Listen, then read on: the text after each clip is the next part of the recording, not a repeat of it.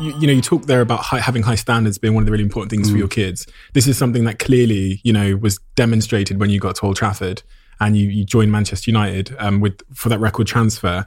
But how did they create high standards at Old Trafford versus the other clubs you'd played at, West Ham and Leeds, etc.? What was it they were doing that kept those standards so high? You then also talk about going to QPR and seeing low standards and certain type of negativity in the changing room. But what was it that they were doing or not doing?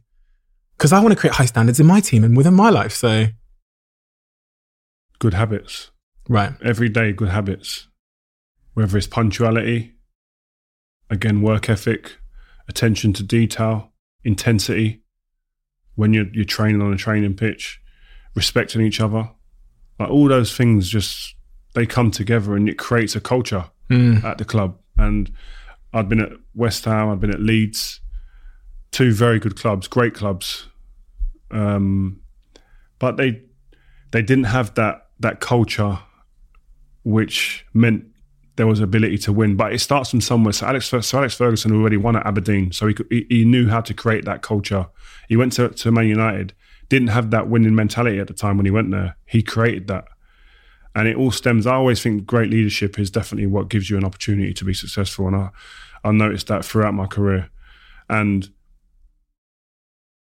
when you've set the foundations and you've created that culture, you don't, as a leader, have to be there every day in that sense. He was at the training ground every day. How many times do you think he came into our changing room? No idea. You wouldn't feel one hand.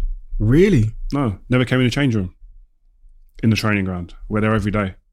Because he knew that the culture was set, and then he had lieutenants like me, Giggsy, Gary Neville, etc., who were then filtering that down to any of the younger players or the new signings who didn't know the culture yet. And then those players became the culture leaders. And so it was crazy, man. And even, for instance, if he wasn't at the training ground watching training, the training intensity might drop that little 1%, 2%, but you'd notice it because the manager's not there. Because he wasn't in the building. Because he wasn't, you didn't feel him, that aura, that he could be on his phone making bets, which he normally would be, not interested in training, but his presence alone was enough. And it just made, when you look back and you think it's leadership is just key. And we were talking about investing earlier. Yeah. You don't, like, investing in the leader. The people, yeah. The people.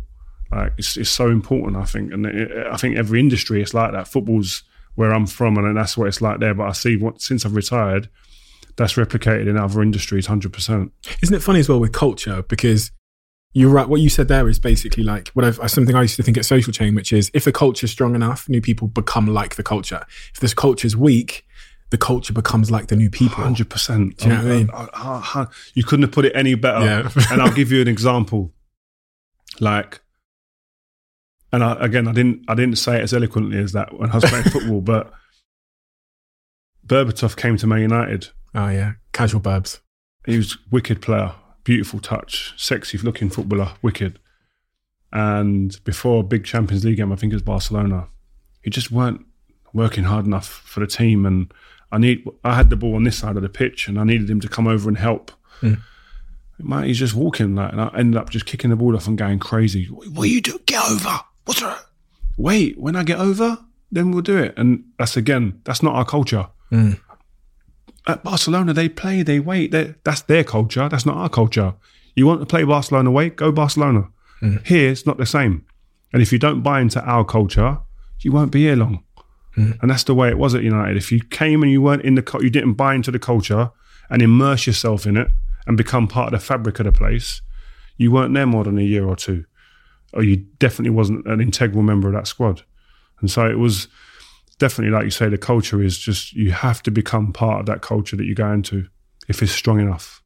You see this in business, it's crazy. You should do, I feel like the perspective you've got from being in that changing room and understand, because it's the same principles in business. Yeah. It was the same at Social Chain and when we grew the company, and I realised that I had to be like... Did you drive that? 100%.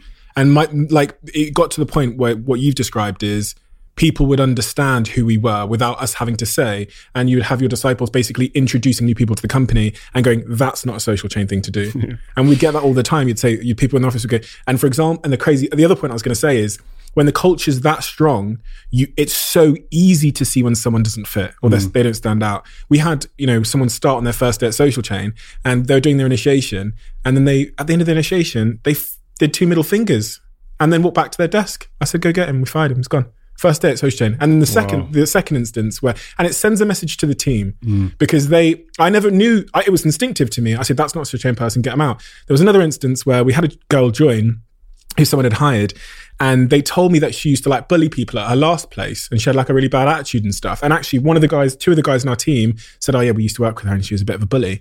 So, I remember having the conversation and I said, you can't, in a very, very nice way, I said, she can't be here tomorrow, because that's not who we are here. And my team were like, but we need her for this client. We need her for this project. I was uncompromising. I said, no, we're not having her here. I don't care if we lose the job. I used to say to my team, I can't have my name attached to a culture like where we have people in it who are like that. So she's gone today. We'll figure it out. If we lose the client, whatever. And it wasn't until years later that you hear the team come back to you and they say that moment where you weren't willing to let that person we needed in the team because they weren't right for the culture. The team said that to me. And it's exactly what I hear from you. I'm not blowing smoke up my own ass because I didn't realize but you've recognized that. It wasn't intentional. It was, I just wanted to enjoy my life and the company to be a really, really clear certain way. And I felt that that's what we needed to do to succeed. And in hindsight, and as you say it to me, I'm like, oh yeah, it was being unnegotiable, right? Yeah, and that's what Sir Alex Ferguson was great at. If he saw something that was going to be detrimental to the culture of the club, it was out. That was a non-negotiable. Even if you needed them. So you look at Roy Keane. Was the captain, was the leader. The rules have been broken, you're gone. David Beckham, peak of his powers. Going out of a Spice Girl, bringing all sorts of eyeballs to the football club, making it an international play. See you later. Yap Stam, the best centre-half in the world at the time, said something about some of the players in a book or something. Goodbye. Ruud van Nistelrooy, the best number 9 in the world at the time. Goodbye. Like, if you don't fit the culture and you don't adhere to the rules that are there, good night. And we'll move on and we'll build around other people. It's crazy. It's like, and at the time you sit there and you think, Bex, you can't sell Bex, man.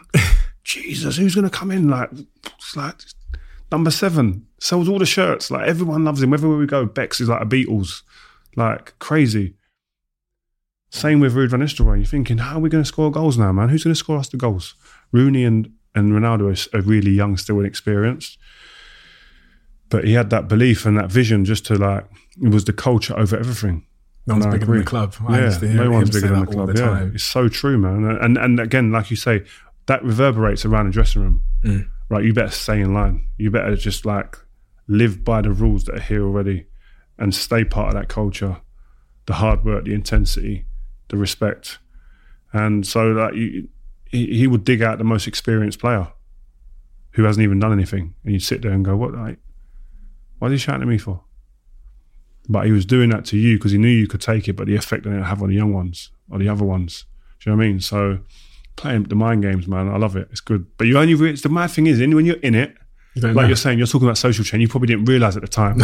But when you sit back and you're outside and you look back in that bubble, you think, shit, man, yeah. That's why I didn't think about it, but that's why I done it. Yeah, It was right. Yeah. And I'm right now, or I'm wrong, whatever it is. Do you know what I mean? And that's how we think about like certain things that Fergie done. You think, actually, he weren't just lucky, man. He obviously was plotting and planning that type of stuff. I wonder how much of that stuff was intentional with him, though, in terms of like, I'm sure he wasn't going in the back room and planning it. It's just like, surely it's just like who he was. And I sometimes think, you get managers that'll come into clubs and they'll try and be like Fergie, but you can't, because you can't act for that long and that consistently. Because from what you're saying about Fergie, it's like, it's not like 4 things he's doing. It's 1,000 things he's doing consistently, which show his values, right? And you can't act for 27 years, whatever it is, across 1,000 touch points. So it makes me feel like how do you teach that? Like it almost feels like it was just instinctive to Fergie. Yeah, I think it was instinctive. That's just him. And don't forget his experience as well would have played a big part in that.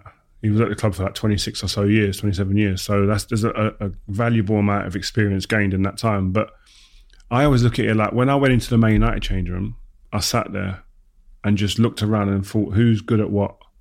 And let me just take elements of these people and add it to my game and my preparation and my recovery. And that's what I've done. Ryan Giggs was great at recovery and preparation, done yoga and stuff like that, took that out of his book. Roy Keane, leadership, the way he demanded standards on a daily basis, Scholesy, best levels in training every day. Like all them things, I was just trying to be like little parts of different people. And then that allows hopefully for you to grow into a better person, a better player, etc. And I think that's the same with other industries and business. Since I've retired, it's like you go in and try and be like someone else, you're going to fail because you can't be like the original. But if you're taking bits from elsewhere, you might be able to get beyond that, what you see as the best, because you're getting more, you're taking more good things from that person, but then from various other people to build maybe past that. And that's the way I try and work with stuff now in my life. There's no one person that's going to make me the best at what I want to be. But a group and taking from everywhere, I've got a better chance.